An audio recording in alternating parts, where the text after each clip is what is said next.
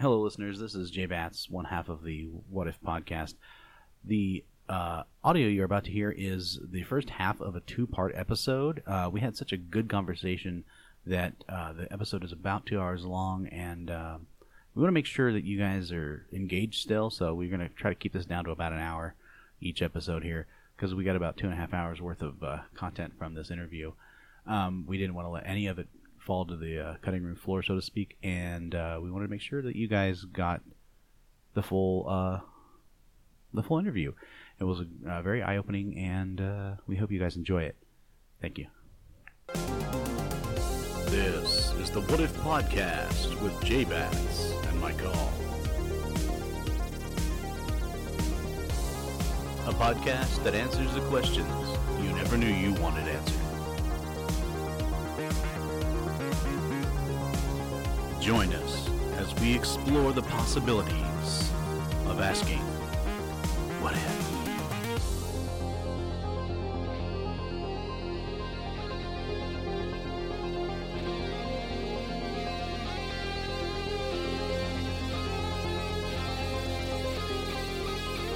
Okay, where's some good stuff? Let's go. Okay. Yeah, we'll do the intro. Let's intro it. Okay. Welcome to the What If Podcast. My name is Jay Batts. I'm your host. And I'm Mike Hall. And we are here live with D'Lo Brown. What's going on, WWE fellas? Superstar. Hey. And Renee Lucas from, she's one of the operators of I Rivalry. am the co-owner of Rival Showdown. All right. Yep. So, awesome. Sorry, we started talking and forgot to turn the recorder on here. So It's okay. Here we go. Let's go back and try to remember what we were talking about. We were talking about that you started as a backyard wrestler. Yeah, I started backyard wrestling in New Jersey. A friend of mine, Tom Carter, wrestler named Reckless Youth. Look him up. He was a high flyer long before there were high flyers. Oh, awesome. And I've told him a million times, I wish I could be half the worker that he was because he was that damn good. Oh, really? Yeah. And as energetic as you are in the ring, damn, I'd like to see him. He was a smaller cruiserweight kind of guy he had the moniker King of the Indies. And this was back in the mid '90s, Oh, wow. and he went everywhere. He was badass. I think I might have heard of him. Was he like what kind of feel did he have? Was he kind of well like there's guys that have caught fire in the Indies, right? Mm-hmm. Okay, like there's guys that have been like CM Punk, right? Mm-hmm. He caught fire in the Indies, and then there's Bryan Danielson or Daniel Bryan. I watched your match with him. Which one? The one with before he had facial hair. Daniel Bryan. Oh yeah. Oh, when we were back in TWA. Yeah, the Texas one. Oh yeah. I beat his ass that night. He sold really well. Well, he had no choice. Fantastic. Did you work with Steph? I plead the fifth on that. Awesome. We've since had many conversations about that match, but yeah. So was he more of like a CM Punk or a Mark Mero type? No, he was more of he had a grungy look. He wore cut off jeans, a wife beater T-shirt, and just was doing things elevator wise that people weren't doing at times. Seriously, Google him and YouTube him right now. You'll see. Let's hit pause so we can watch this. We can come back. Just keep it live. It's good. Okay, It's cool. so Google Reckless Youth. This is true. Google Reckless Youth, and just watch some of the stuff he was doing, and amazing. Well, the kind of description you gave me kind of puts me in mind of like Billy Kidman. It's very much Billy Kidman, but with athleticism. Oh, nice. Yeah, Nice. Heck yeah. and not that Billy wasn't athletic, Oh no. but Tommy could do some stuff that was. Carter. Yep, that's him. We have videos here. Pull it up. Yeah, it's nice 4G signal here. But yeah. Yeah, the signal here in the country is pretty rotten. Yeah, I live about 2 miles that way. So. Okay. Oh well, then it was kind of ironic that we chose to meet here. Then that's good. Yeah. Because I'm just staying right up the road at the hotel there. Oh, you are? Yeah, Okay, so cool. that makes life easier. Awesome. Outstanding. Yeah. I was actually kind of surprised that we were able to actually meet up because I didn't know we were doing it over Skype or. Yeah, no, here. I feel it's better. It's better quality if we're doing it all in the same room. Oh yeah, no, and that's awesome. That's no complaints at all. Well, it's not going to load, but we'll look them up. We can Look him up. It's trying to load. You know what? Put it in post match. Yeah. Okay. Put it in. So, all right. So let's go ahead and do we want to jump into the questions or? Yeah, go. Okay. All I right. want to. I mean, Yeah. yeah. Yeah, we can go ahead and jump into questions and just do it that way. So yeah. I've been sort of studying up on you because I myself have been like trying to work for a promotion at my job for the last 6 months, and I've been kind of out of everything. And I caught a What Culture where you were being interviewed at I was at Mania weekend in New York. Yeah, with Godfather beside you. Yes. And Mark Henry on the other side of you. Yeah. And that actually took a couple of our questions away-ish because it's already there, and we don't want to like rehash stuff. There's some But, questions that we're going to ask you that we know that you've probably been asked. There's the 25 questions at Doom that everybody asks, so it's okay. We are going to avoid the big one that Okay. everybody always asks about. Yeah, that one's Okay. good.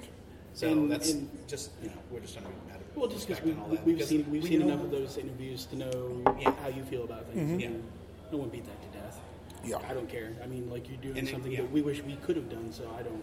I'm not about that. I appreciate it. But no, It's meant as a compliment. yeah. So, Okay, so I guess the first question. First, let me preface this by saying, since we'd had the mic off, I got to meet D'Lo Brown at Renee's promotion, Rival Showdown, Pro Wrestling. If you ever get a chance to, if you're ever in Bloomington, Indiana, you guys should swing past and see that. Yes. I He intend does on have seeing the a- show whenever Thank I'm you. able to, and I don't have my kids, and can just go and wild out instead of just going, "Hey guys, stay back," So It was like the two first. 7-year-old girls and an 11-year-old boy who's not really interested in wrestling, which kind of sucks for me. But They'll get there. They'll get there. They'll get Oh there. yeah. It was their first show, and I believe I don't know when was that? Was that last year?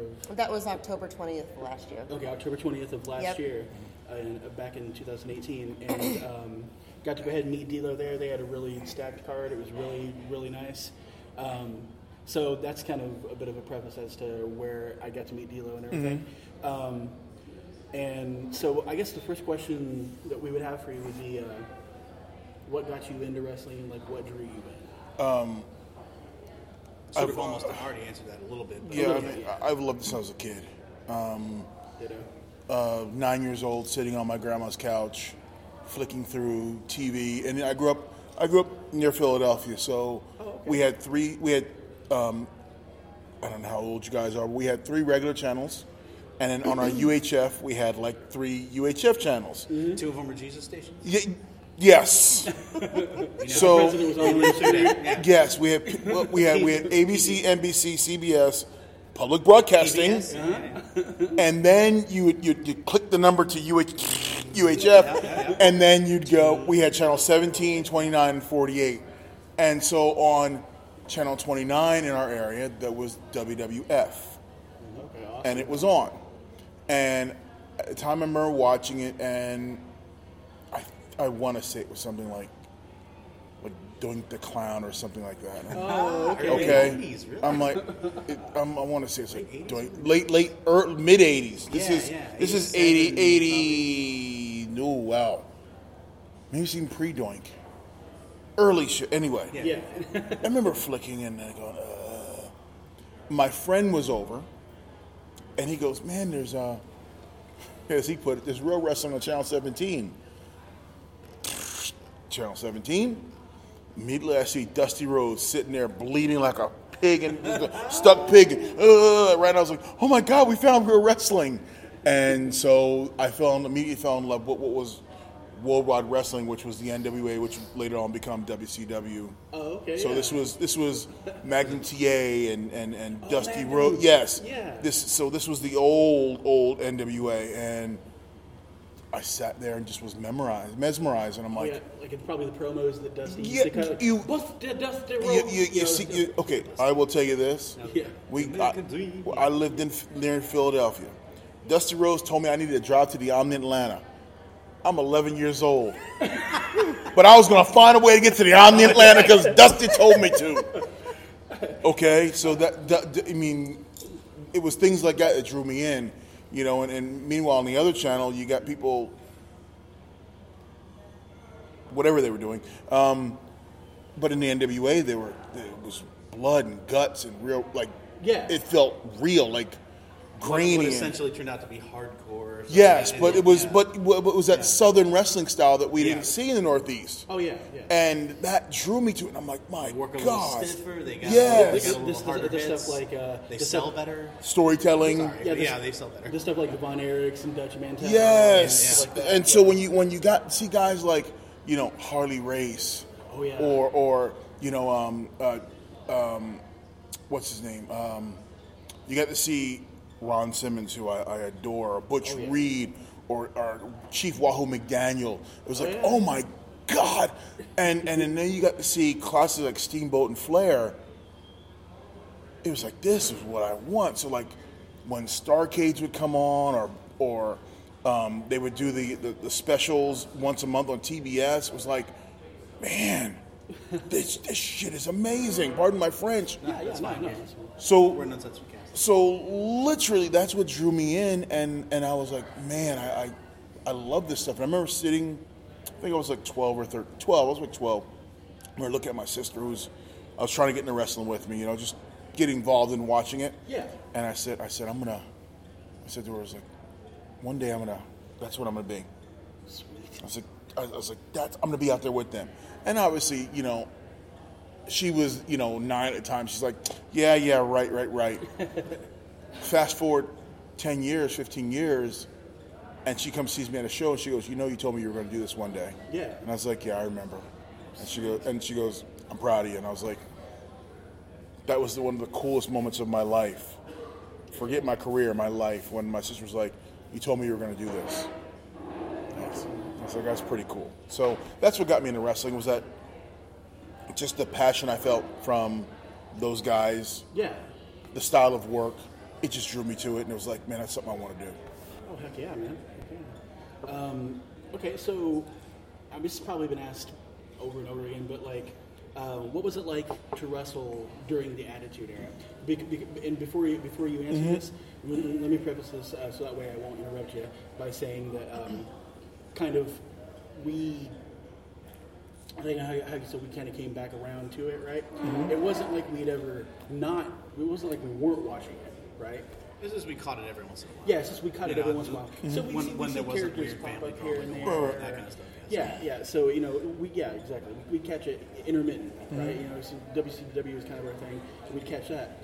By the time that we gotten back around to getting into the WWE, it like that Attitude Era really kind of caught both of our attentions, because it was like all these people, like you said, like Edge and you and Val Venus, Mixed with legends that had sort of come along, like Taker. Yes, and, yes. The Legion of Doom. Still Yes, around, I think, yes, then. yes.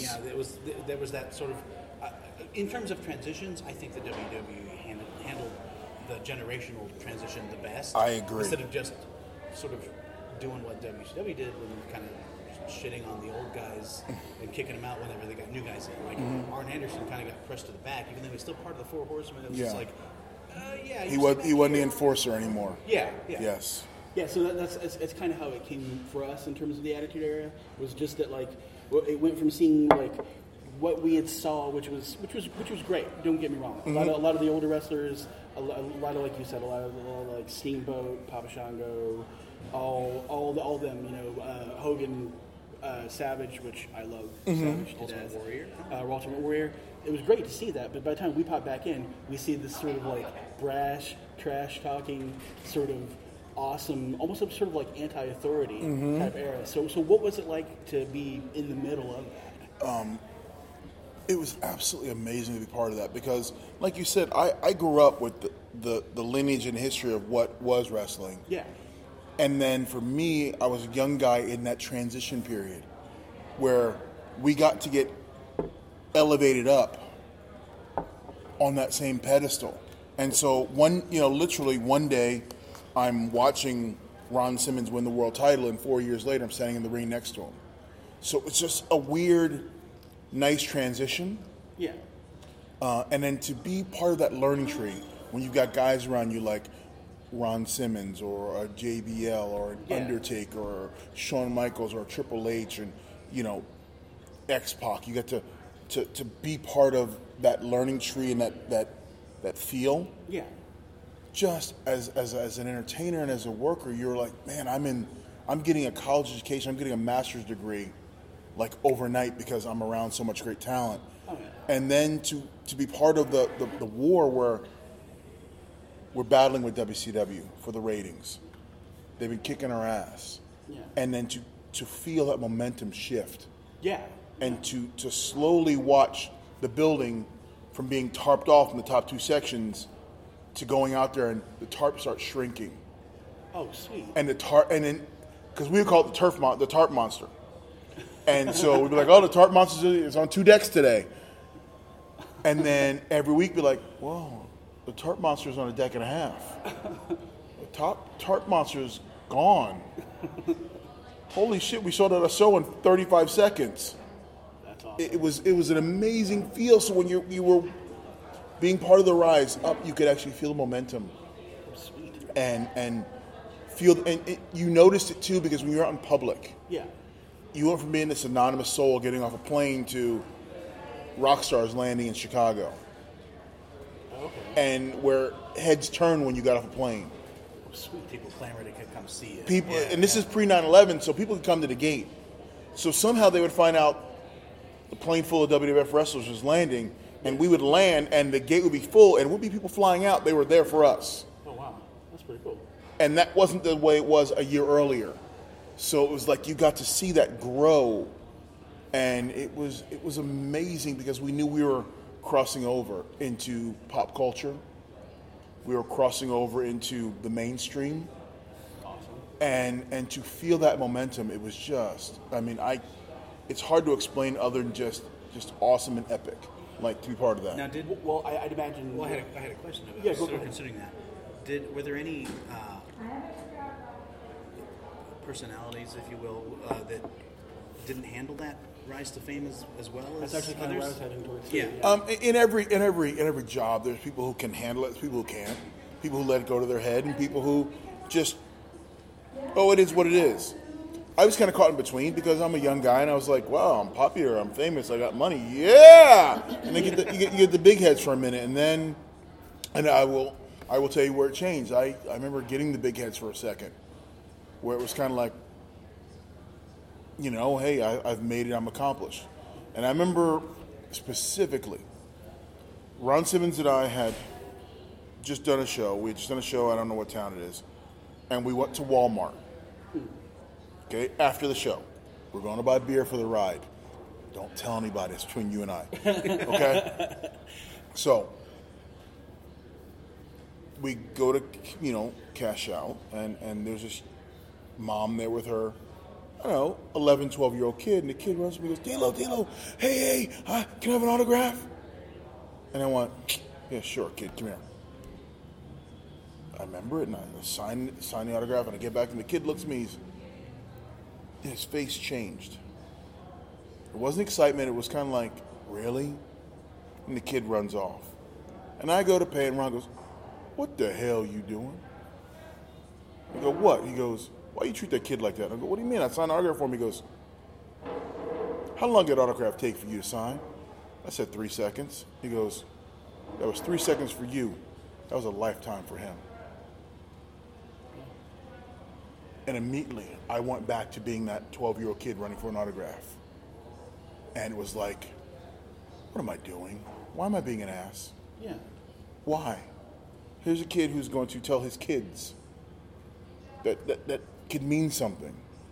From that point there, from that moment on, I was never that arrogant little prick. That's awesome. Well, it's good that you could see that was what was happening. A lot of people don't.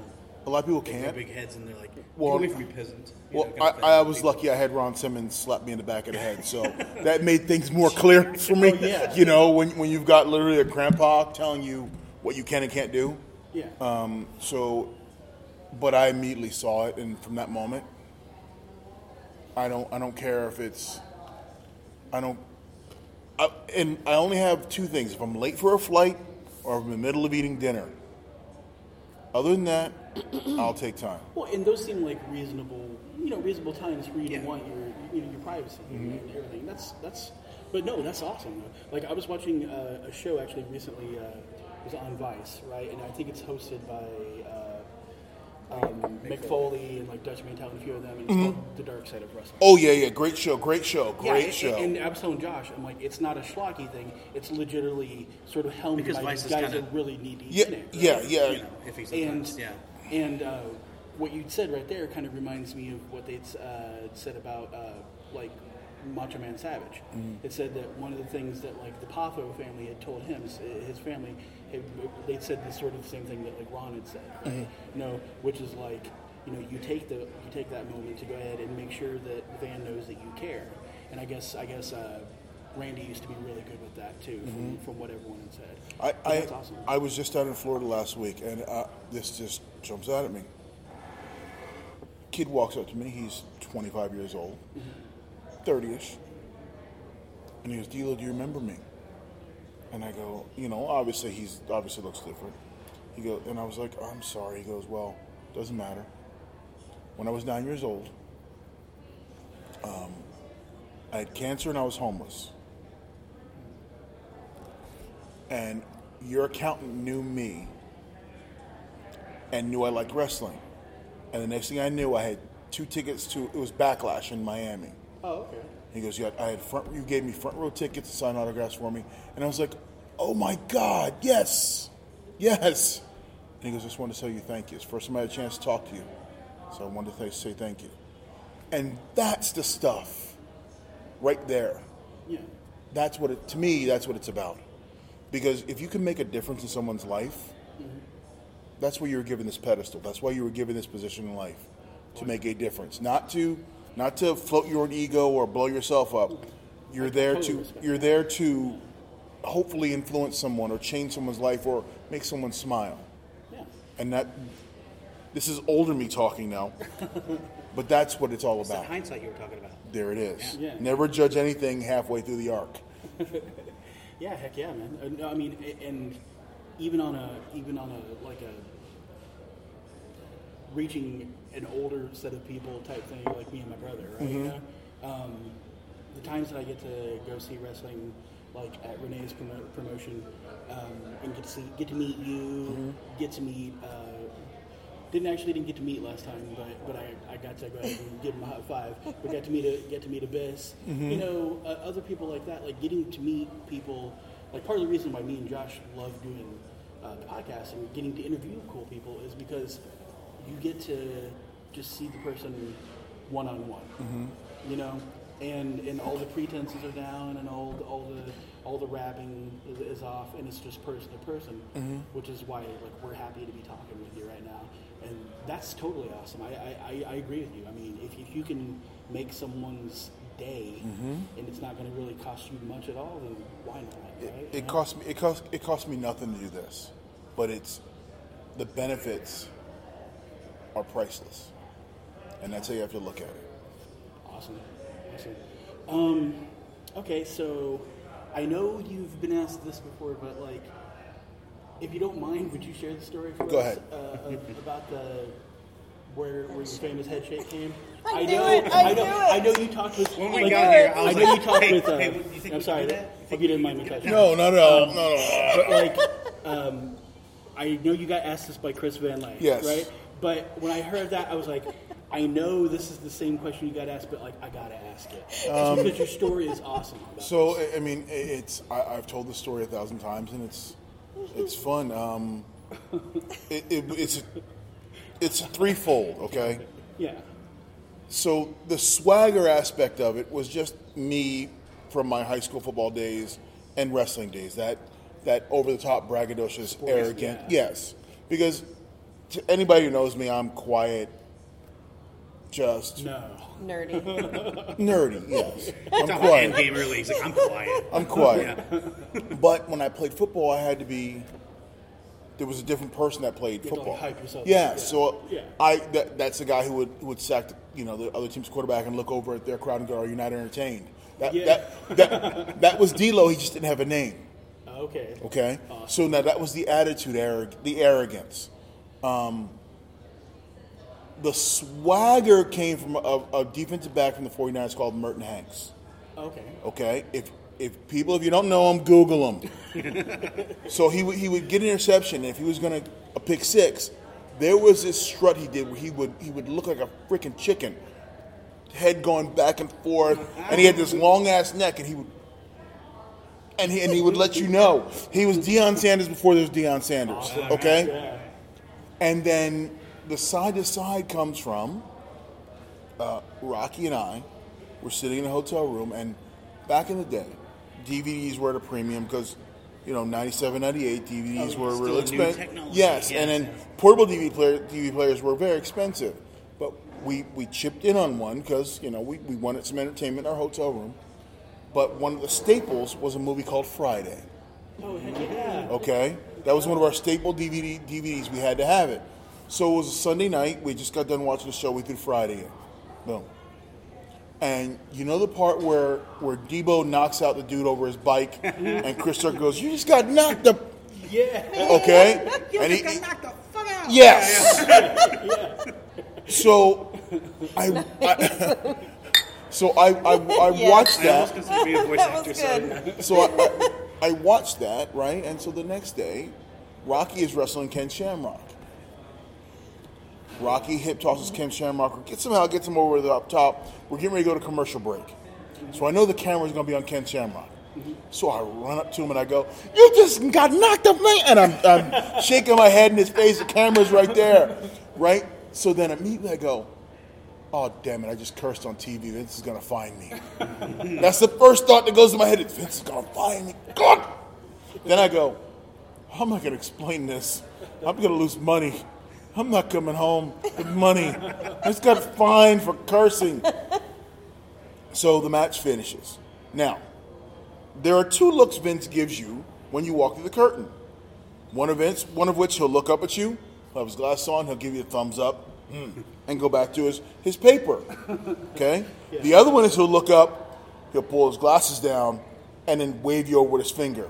That's the look you don't want. That's the "you're freaking in trouble" look. So I'm walking up the ramp. I'm looking at Rocky, turn to the crowd, hands in the air. We just beat Ken Shamrock. Go through the curtain. Okay, everything. Just like I'm a 4-year-old kid and about to get scolded by Dad because I know it. So You're probably telling yourself, "Man, I need to soak this in and do it now, right?" Once I get on the other side of the curtain, I'm gonna get my ass kicked. Yeah. So Rocky walks by. Vince gives him the thumbs up, and he looks at me and goes, "Hello." Shit. I know I'm getting fined now. And I walk over and go, "Yes, sir." And he goes, and Vince looks looking at his paper, looks up and goes, "The thing you do with your head, keep doing it." And looks back at his paper and and immediately ran and go, "I didn't get fined." Yes. But then it dawned on me that he saw that I was being creative and was giving me the ability to be creative. Which is awesome. And he, I don't know what it was, but it caught his attention. If you can catch his attention, you can catch his eye doing one thing, you've done something. Yeah. Because he can see a lot. He's done this for so long. he's lived it. He's lived it. Yeah, it is literally his life. Yeah. So when that caught his attention, I remember sitting in the hotel room that night going, "Okay, well, I got the green light. Turn it up. Sweet. Now take that part of you and take from level 10 to level 100. Let's go."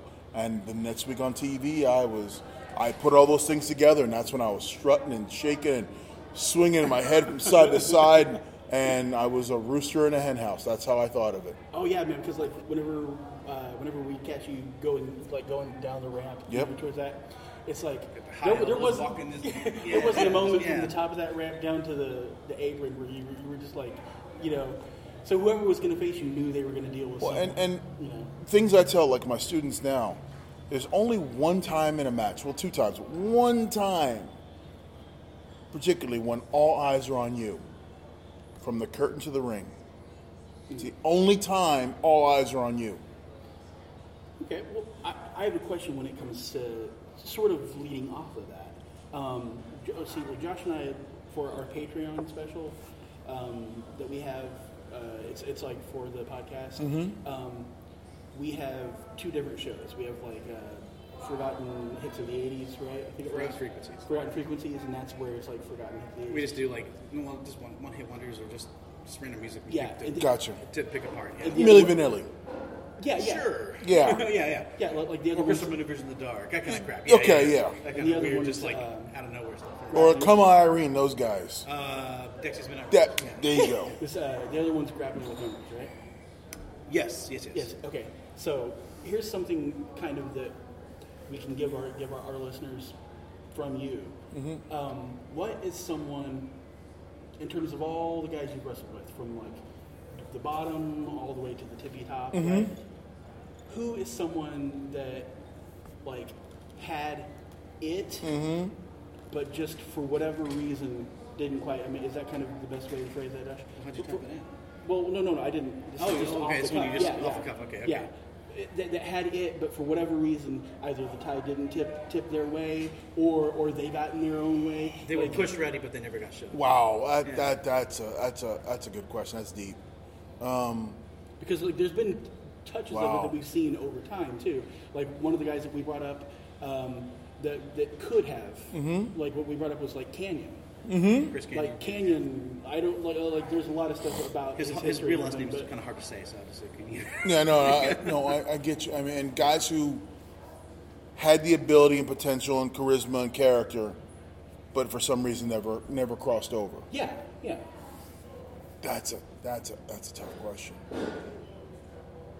There's 1,001 of Wow, those. wow. That's, Well, in fairness to that, just maybe one that stands out to you, I mean- or maybe one that you knew or something. Because like none of this is meant as like the question itself. You can't do inside baseball, man. It's not meant. It's not meant. no, as it's a- not a matter of a slacking them off or anything. Or It's it's not meant as a slander either. it's more of a just- compliment. Like Yeah. I talked about earlier, my friend Reckless Youth. Yeah. I think he had all the tools to be a huge star in wrestling. Just opportunity did not meet, connection did not meet. It didn't all line up. Yeah. Like there are 1,000 guys who are better wrestlers than me, better talkers than me, better bodies than me. But it's luck. It's happenstance. It is everything coming together at once to get that position there in that company. And then to stay there is another set of luck and happenstance. So, I mean, the annals of wrestling are littered with guys who were quite frankly, better than anyone who was on TV. They just weren't, the opportunity didn't meet the situation. Oh, okay. Yeah. So when you say in terms of a guy didn't make it, there's a million reasons why a guy didn't make it. Or there's a million and one reasons why a guy flamed out. Okay. All we see is that guy's there one day and gone the next.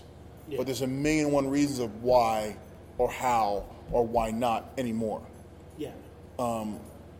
To name a few, other than I can definitely tell you Reckless because he and I are friends and I know his story. Well, yeah. But wow, I mean, you could do an entire 10-hour podcast on guys who should have been special but weren't. That's what we're hoping for. That's kind Yeah. of what wrestling, You know what I'm saying? There's- grappling with memories is. 'cause there's- he did an hour on Canyon. And There's guys. I mean, like Val Venus. I think Val Venus should have been bigger. Yeah. he was pretty big though. He was big, but I think he could have been a world champ. Oh yeah, he could have He- been like a Rick Rude. He could have. Yes, he could have been a world champ. Yeah. Yeah. Not to just compare them. There's guys like Kai and Tai. Okay. Okay, which I think they could have been bigger, but for whatever reason, they only attained a certain level. I mean, I've then since went to wrestle with Taka Michinoku over in Japan, and he's a megastar in Japan even till this day. Oh, awesome. Till this day, he's a megastar. Yeah. And Taka was one of the few guys who could work for every company in Japan, and no one gave a crap.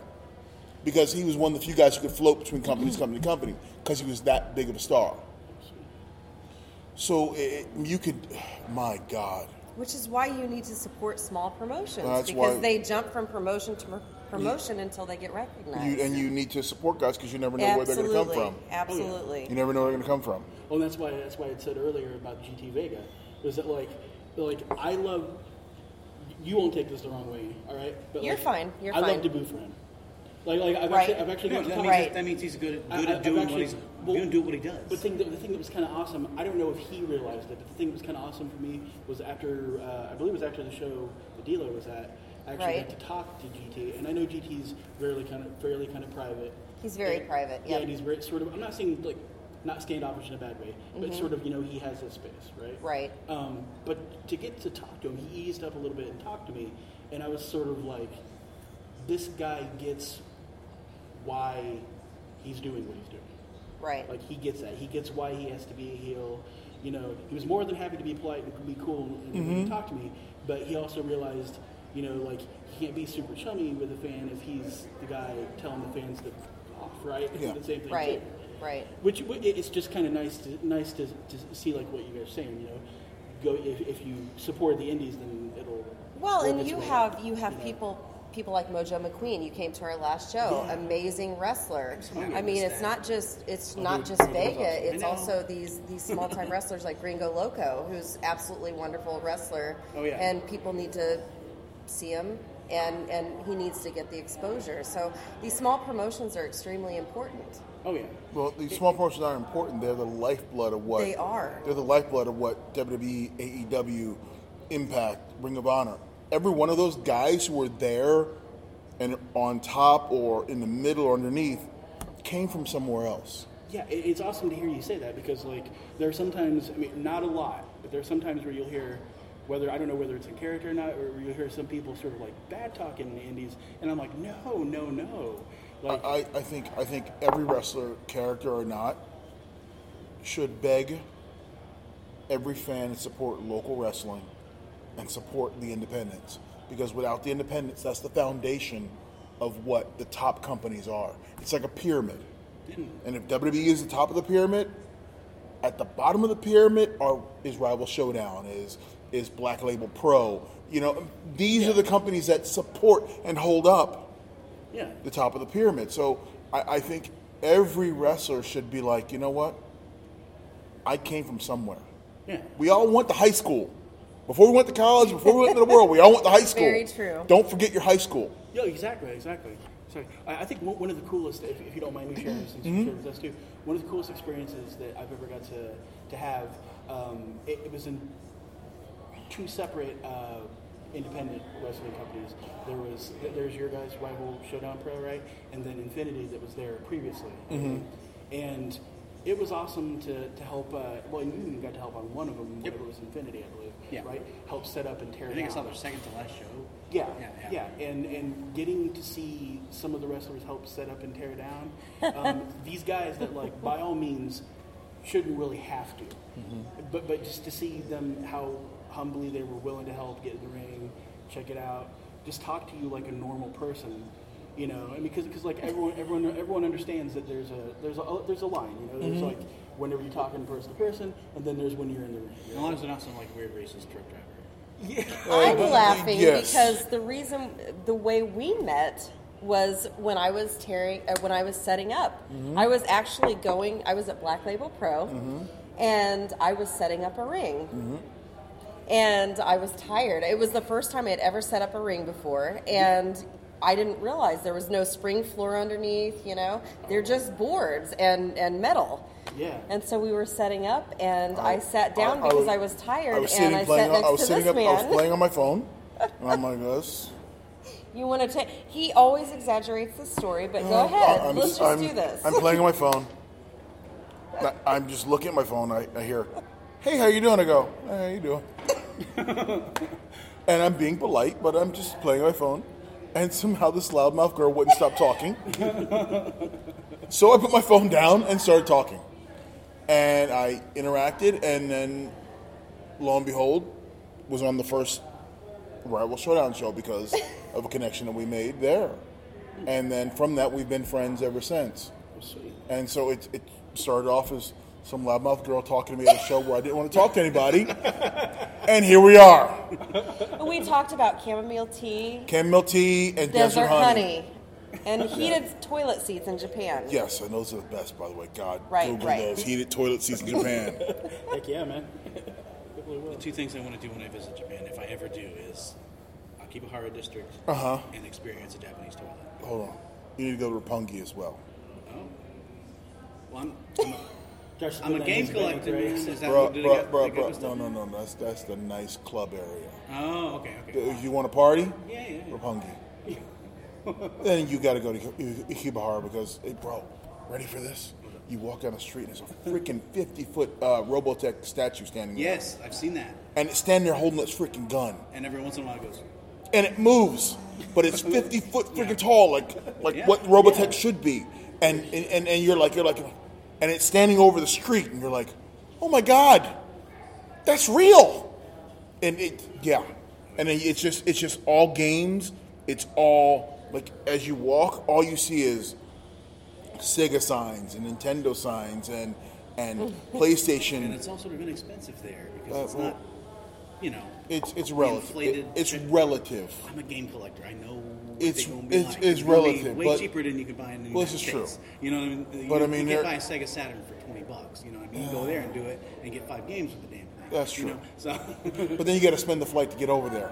That is yeah, true. but I'm saying though, when you go, you just got. But it's worth. Go to Japan. yeah. Oh, I want to Go to Japan. I gotta wait till my kids. I've been there 52 times. It's amazing. Well, you can go visit AC or D'Lo Brown in Vegas and dig up all the ET video games that you. No, see, they already dug them up. They dug them up, and they I were, know they were did. already destroyed, and there was no secret like.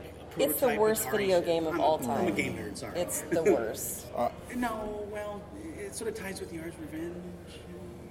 Yars Revenge is bad. Yars Revenge is bad. But That's Yars- just like blips on a screen. Yeah. It's just At Yars least you can Revenge. tell what you're doing in Adventure, but yeah. Yeah, but then there are great games like Bleach. Which one? One, the first one. Just the one for PS3? Yes, Shattered Memories? I believe so. Yes. Bleach. Oh, I used to carry my PlayStation with me.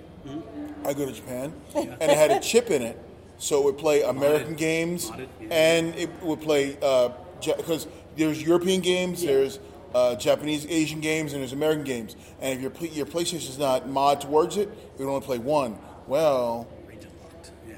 boom.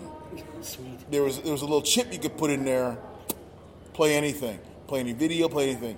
So I would take it with me all around the freaking world. I would have a laptop case, okay? It wasn't a laptop in my laptop case. It was my PS2 at the time. Remember the small with the real thin one? Yeah, I've got like 2 of those. Okay. So that was in my Silver or black? black. All right. Okay? 70. But that was in my laptop case. So I'd have that, I had my controllers, and I had a shit ton of games. And that's what I would saw me walking around, it'd be on my backpack and my bag as I'm pulling it, or over my shoulder, and that's what was in there.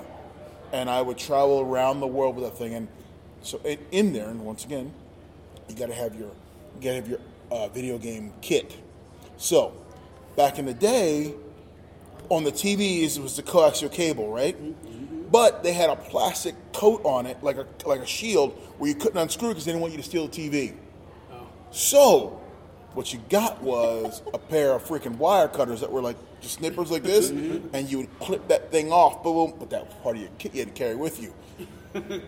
Or you had coaxial cable you brought with you. You had the 3-plug, the 3-headed, the red, the blue, and RCA cable. Yeah, the RCA, yep. So these were all in my kit.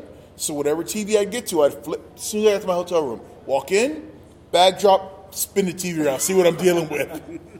Sweet. That was any hotel anywhere on the planet. Spin it around. 36-inch track. Yes. 36-inch Sony. and- Let's go. All right, we're good. We're good. And this is like, okay, that's good. Then you look, and in your head you go, I can have this ready in 5 minutes. Boom! Snip it off, done. Hell yeah. Yeah, that was my thing. And even in like the WWF, WWE, we were the first person to do, I will tell you this, we were the first people to do like traveling gaming because guys like me, Steve Richards, Kane, Brian Christie, rest his soul, we would all carry Xboxes with us. Oh, okay. Okay? And we would tell, System League Halo. hold on. Yeah, let me get there. So we would tell when we check in, we would tell the attendant there we need 4 rooms Okay. that are right next to each other in the same hall. Oh, okay. Okay? So we would go in there and snip everything off.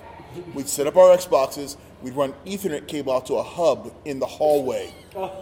And there would be 4 cords connecting all of our Xboxes, and we had walkie-talkies, and that's how we talked to each other. That's awesome. And that's how we would play. Oh my god. And that was our normal thing. It was like, get the show done, get to a hotel, hook up the Xboxes. Wow. And then, you remember the traveling PlayStation where the screen flipped up on it? Yeah. Okay.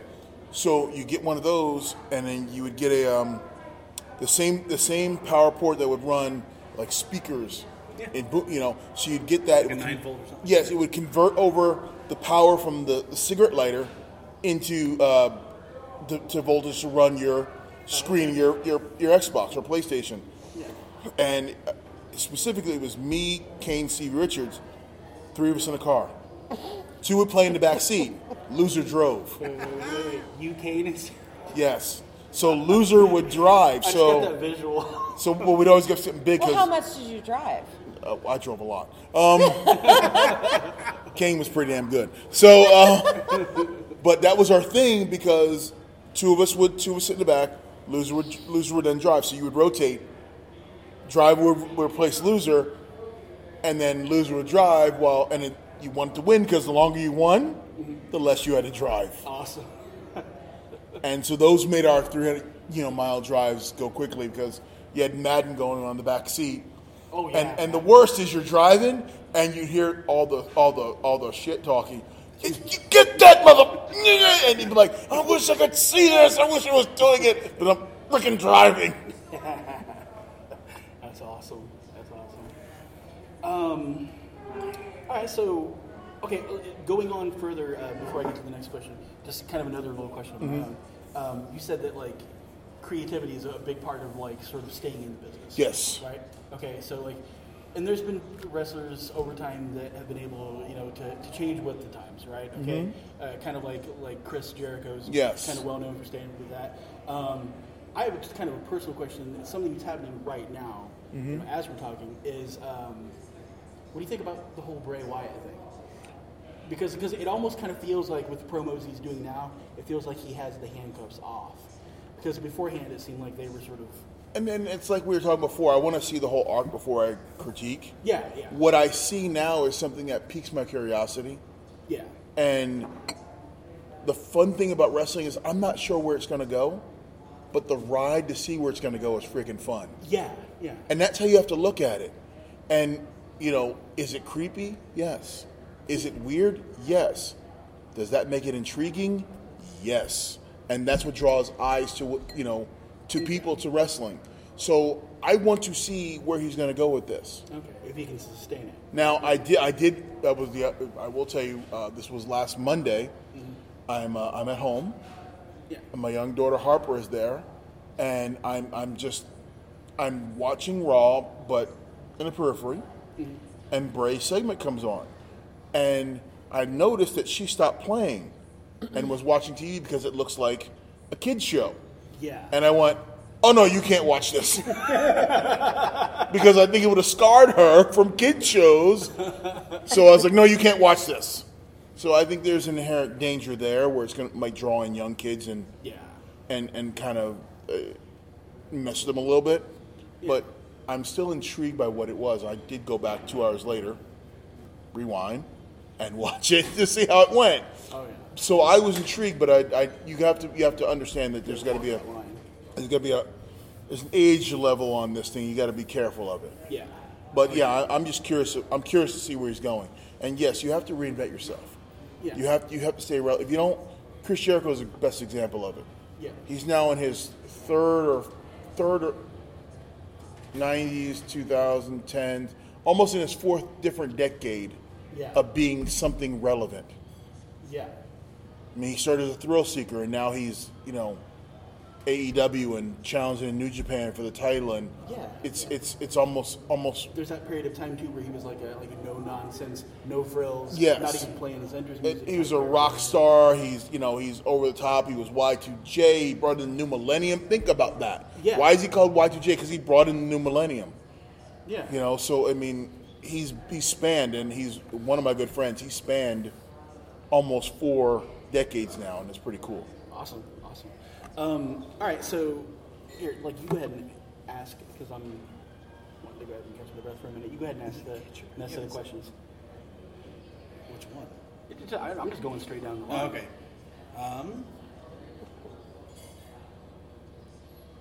Well, I guess, yeah, because that one's sort of, wait. I don't want to ask that until later. Pick question 7. Just pick question 7. What, okay. Which faction was better, the Nation of Domination or Aces and Eights? I chose that one. I would say the Nation, just because of longevity. Okay. I don't think Ace and 8 was given enough time I don't think it was. to get its full potential. I think it was a lot of there's a lot of potential what Ace and 8 could have been. It just didn't have time to breathe and grow. Yeah. Whereas if you go back to the Nation was given 3, 4, 5 years Okay. to grow and create stars and cultivate talent. And if you look at, to me, what makes a great faction is what they became, the people who were in the faction, what they became after the faction folded.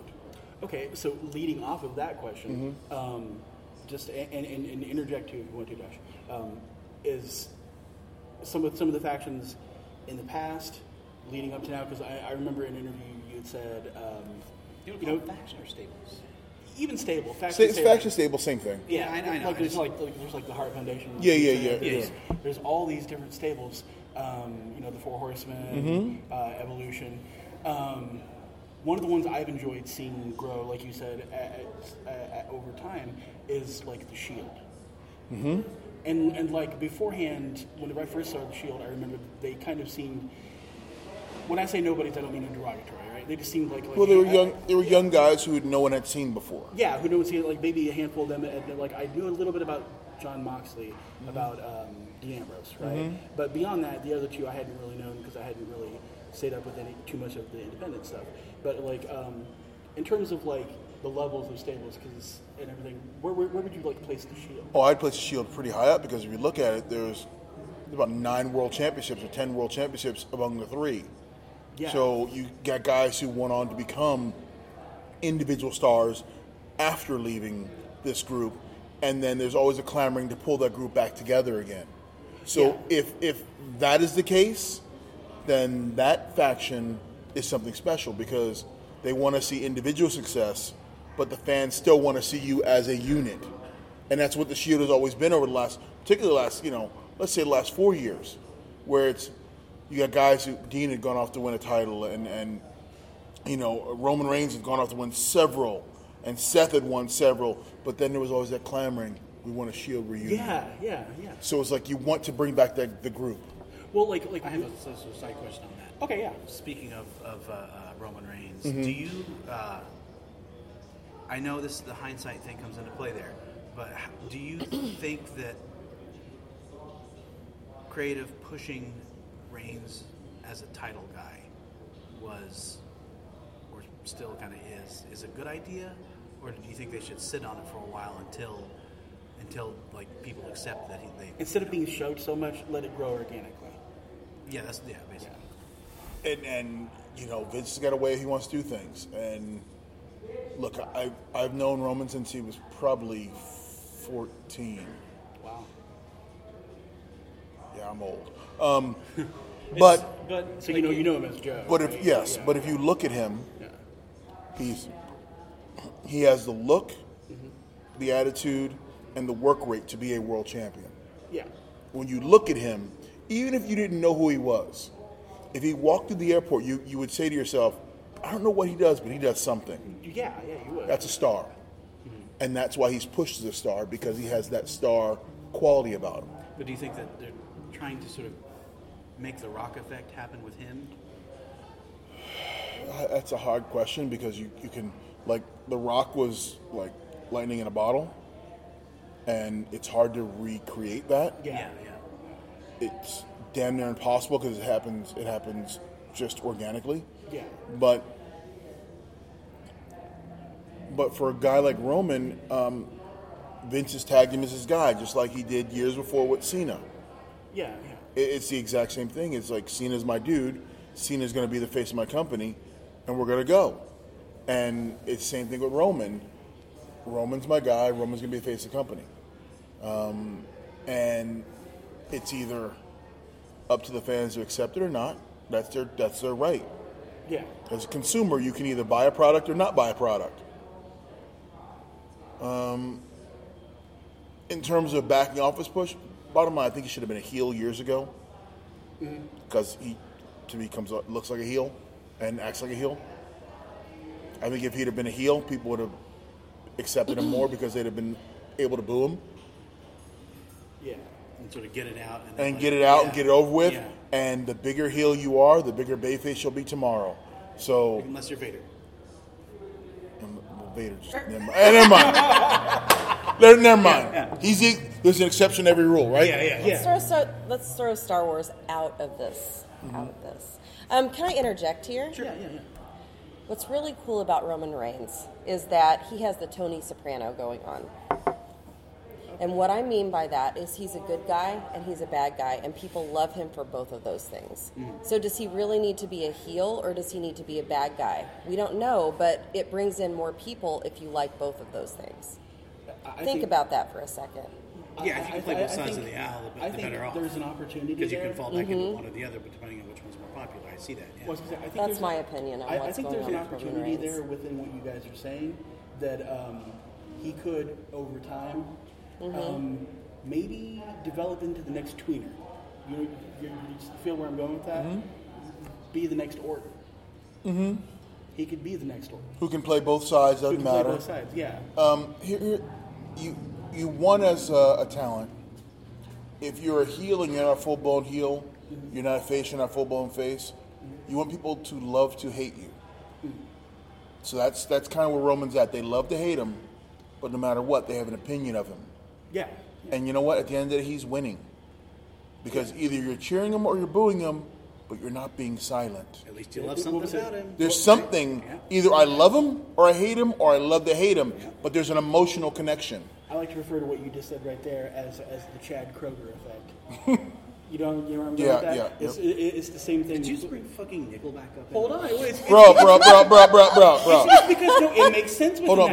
Nickelback and Creed are in the same freaking thing, okay? Yeah. And I love them both. And they are laughing. They are laughing their way to the bank. Yes! People hate them, but they are bank. You know what, though? You hate them, but you show up to the concert to boo them. But you still bought a ticket. Bought the ticket. Yeah. So you can boo me all you want. I still have your 1995 in my hand. With arms wide open. With arms wide open. That's the same thing with Nickelback and Creed right next to each other. Okay, I got a guilty pleasure question. Yes. Right? Breathe by Nickelback, the best song. Nobody heard it. Bruh. Right? Hold on. Song by Creed, 6 Foot Under. I think Bruh. Right. I'm 6 feet from the ground. I'm thinking maybe 6 feet ain't so far down. Exactly. All right, one of my guilty pleasure questions is, what was it like when you were working at DNA? What was it like to work with Sting? Bro, that was off the charts. That was off the charts good because that's because like as much as there's a large part of me that's fanboying over having got to have known you and met you and everything, like you would see me like as a little girl in a dress, like what? Yeah. Like if I ever got to be around Sting. That's been my guy forever.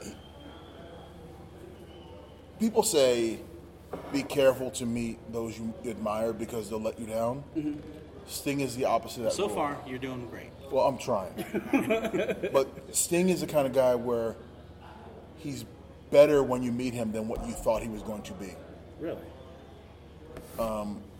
He's a solid dude who wants nothing more than this business to succeed, and he wants everyone to succeed with him. And when I was put in a position of producing him as an agent, I'd walk in and go, Sting, we're going to do this, this, and this. He goes, okay, how can we make that better? Wow. Like, now he's challenging me to think more. And he was such a pleasure to be around. And he's one of those guys that you hope to be when you grow up.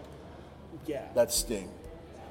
Yeah, I like whenever he was in WCW, I'd say we fanboyed pretty heavy back then. You and I were both big, huge Oh, yeah. Sting fans, Dude. And Yeah. I mean, but like, who wasn't back then? Sting was a big draw, especially when he transformed over into the Crow. Yeah. And he that's was, he was black trench coat Sting, and for a year didn't say a word, just was in the rafters. Well, like, and I know from having read other stuff that he'd like, he went through his, like everyone does. We all go through it. He went through his own personal demons. And all that We stuff. all do it. Yeah. But the thing, well, okay, so I have a question leading off of that then. Okay. When he made the transition, finally making it into WWE, right? Like, I'm not going to blame Seth or anything because things happen in the ring. I mean, everyone knows that, right? But like, do you think, without feeling like you're going to hang yourself for giving an opinion, do you think WWE kind of dropped the ball when it came to Sting? Because as a fan, and like I said, I understand I'm just on the outside, but as a fan, like, I can accept that what happened to him is what happened. That's just, it is what it is. But there's a part of me that's like, sorry, not for me to drone on, but just, I guess what I'm saying is like I can accept that what happened is what happened. Yes. And he's even cool with it, so as a fan, I have to accept that. Yes. But part of me is just sort of like, oh, the WrestleMania thing. As a fan, it didn't make sense because I'm like, you got these guys coming down that he was against. These guys are coming down to, quote unquote, help him, but he was against these guys whenever he was in there. My thing is, and let's address, because there's several layers to that question. Okay. Let's put it on record. Injuries happen in the ring. Yeah. Okay, what we do is not ballet. Well, of course. Even though it's I know firsthand. it's if you've been there, you nobody knows unless you've been in the ring, and this is not, we're not the Rockettes, so it's not this seamless performance of choreographed moves. Yeah. So injuries, accidents happen. We all know what we're going into when we sign up for this. Yeah. We know, and we accept whatever fate happens. Now, 99.999% of the time, we come out of the ring the same way we went in. Maybe we walk around a little back. Our back hurts 20 years later. All right, but our knees switch. Who needs cartilage? Yeah. I know the feeling. But injuries happen, and we all understand. So let's put that aside. Oh, yeah. And there's no blame on either side. Secondly, when it comes to Sting in WWE, I think it happened too late. Yeah. I think it took too long to get there, and that's no fault of anyone's. Once again, timing, opportunity, circumstance. I believe that happened 10 years earlier. Oh my God! Like when he was still hot in TNA. Oh my God! Yeah. Yes. Yeah, like watching that match, if you don't mind me interjecting, watching that match with him and Hardy, where Hardy was having his issues. Yes. Yeah. What I saw there was sort of Sting at the top of his game, and he was just like, having had a little bit more insight from seeing a few more actually him talking about it, was like, he wasn't like angry at him he wasn't aimlessly angry at him. He was just sort of like, why are you doing this to yourself? Why are you blowing this opportunity to Hardy? I would say more too, because we've all walked a path, whether we admit it or not. We've all walked a path where we can see both sides, and I think Sting was more disappointed than angry. Disappointed. Yeah. Coming from like a mentor-ish kind of. Yes, right? because he had already been down that road. Yeah. And you can look at you always knew Jeff is going to be something special. Yeah. And was going to be again. And it was kind of like, here's this mentor going, why would you waste this opportunity? Exactly. And yeah, as a fan, I think it did happen a little too late.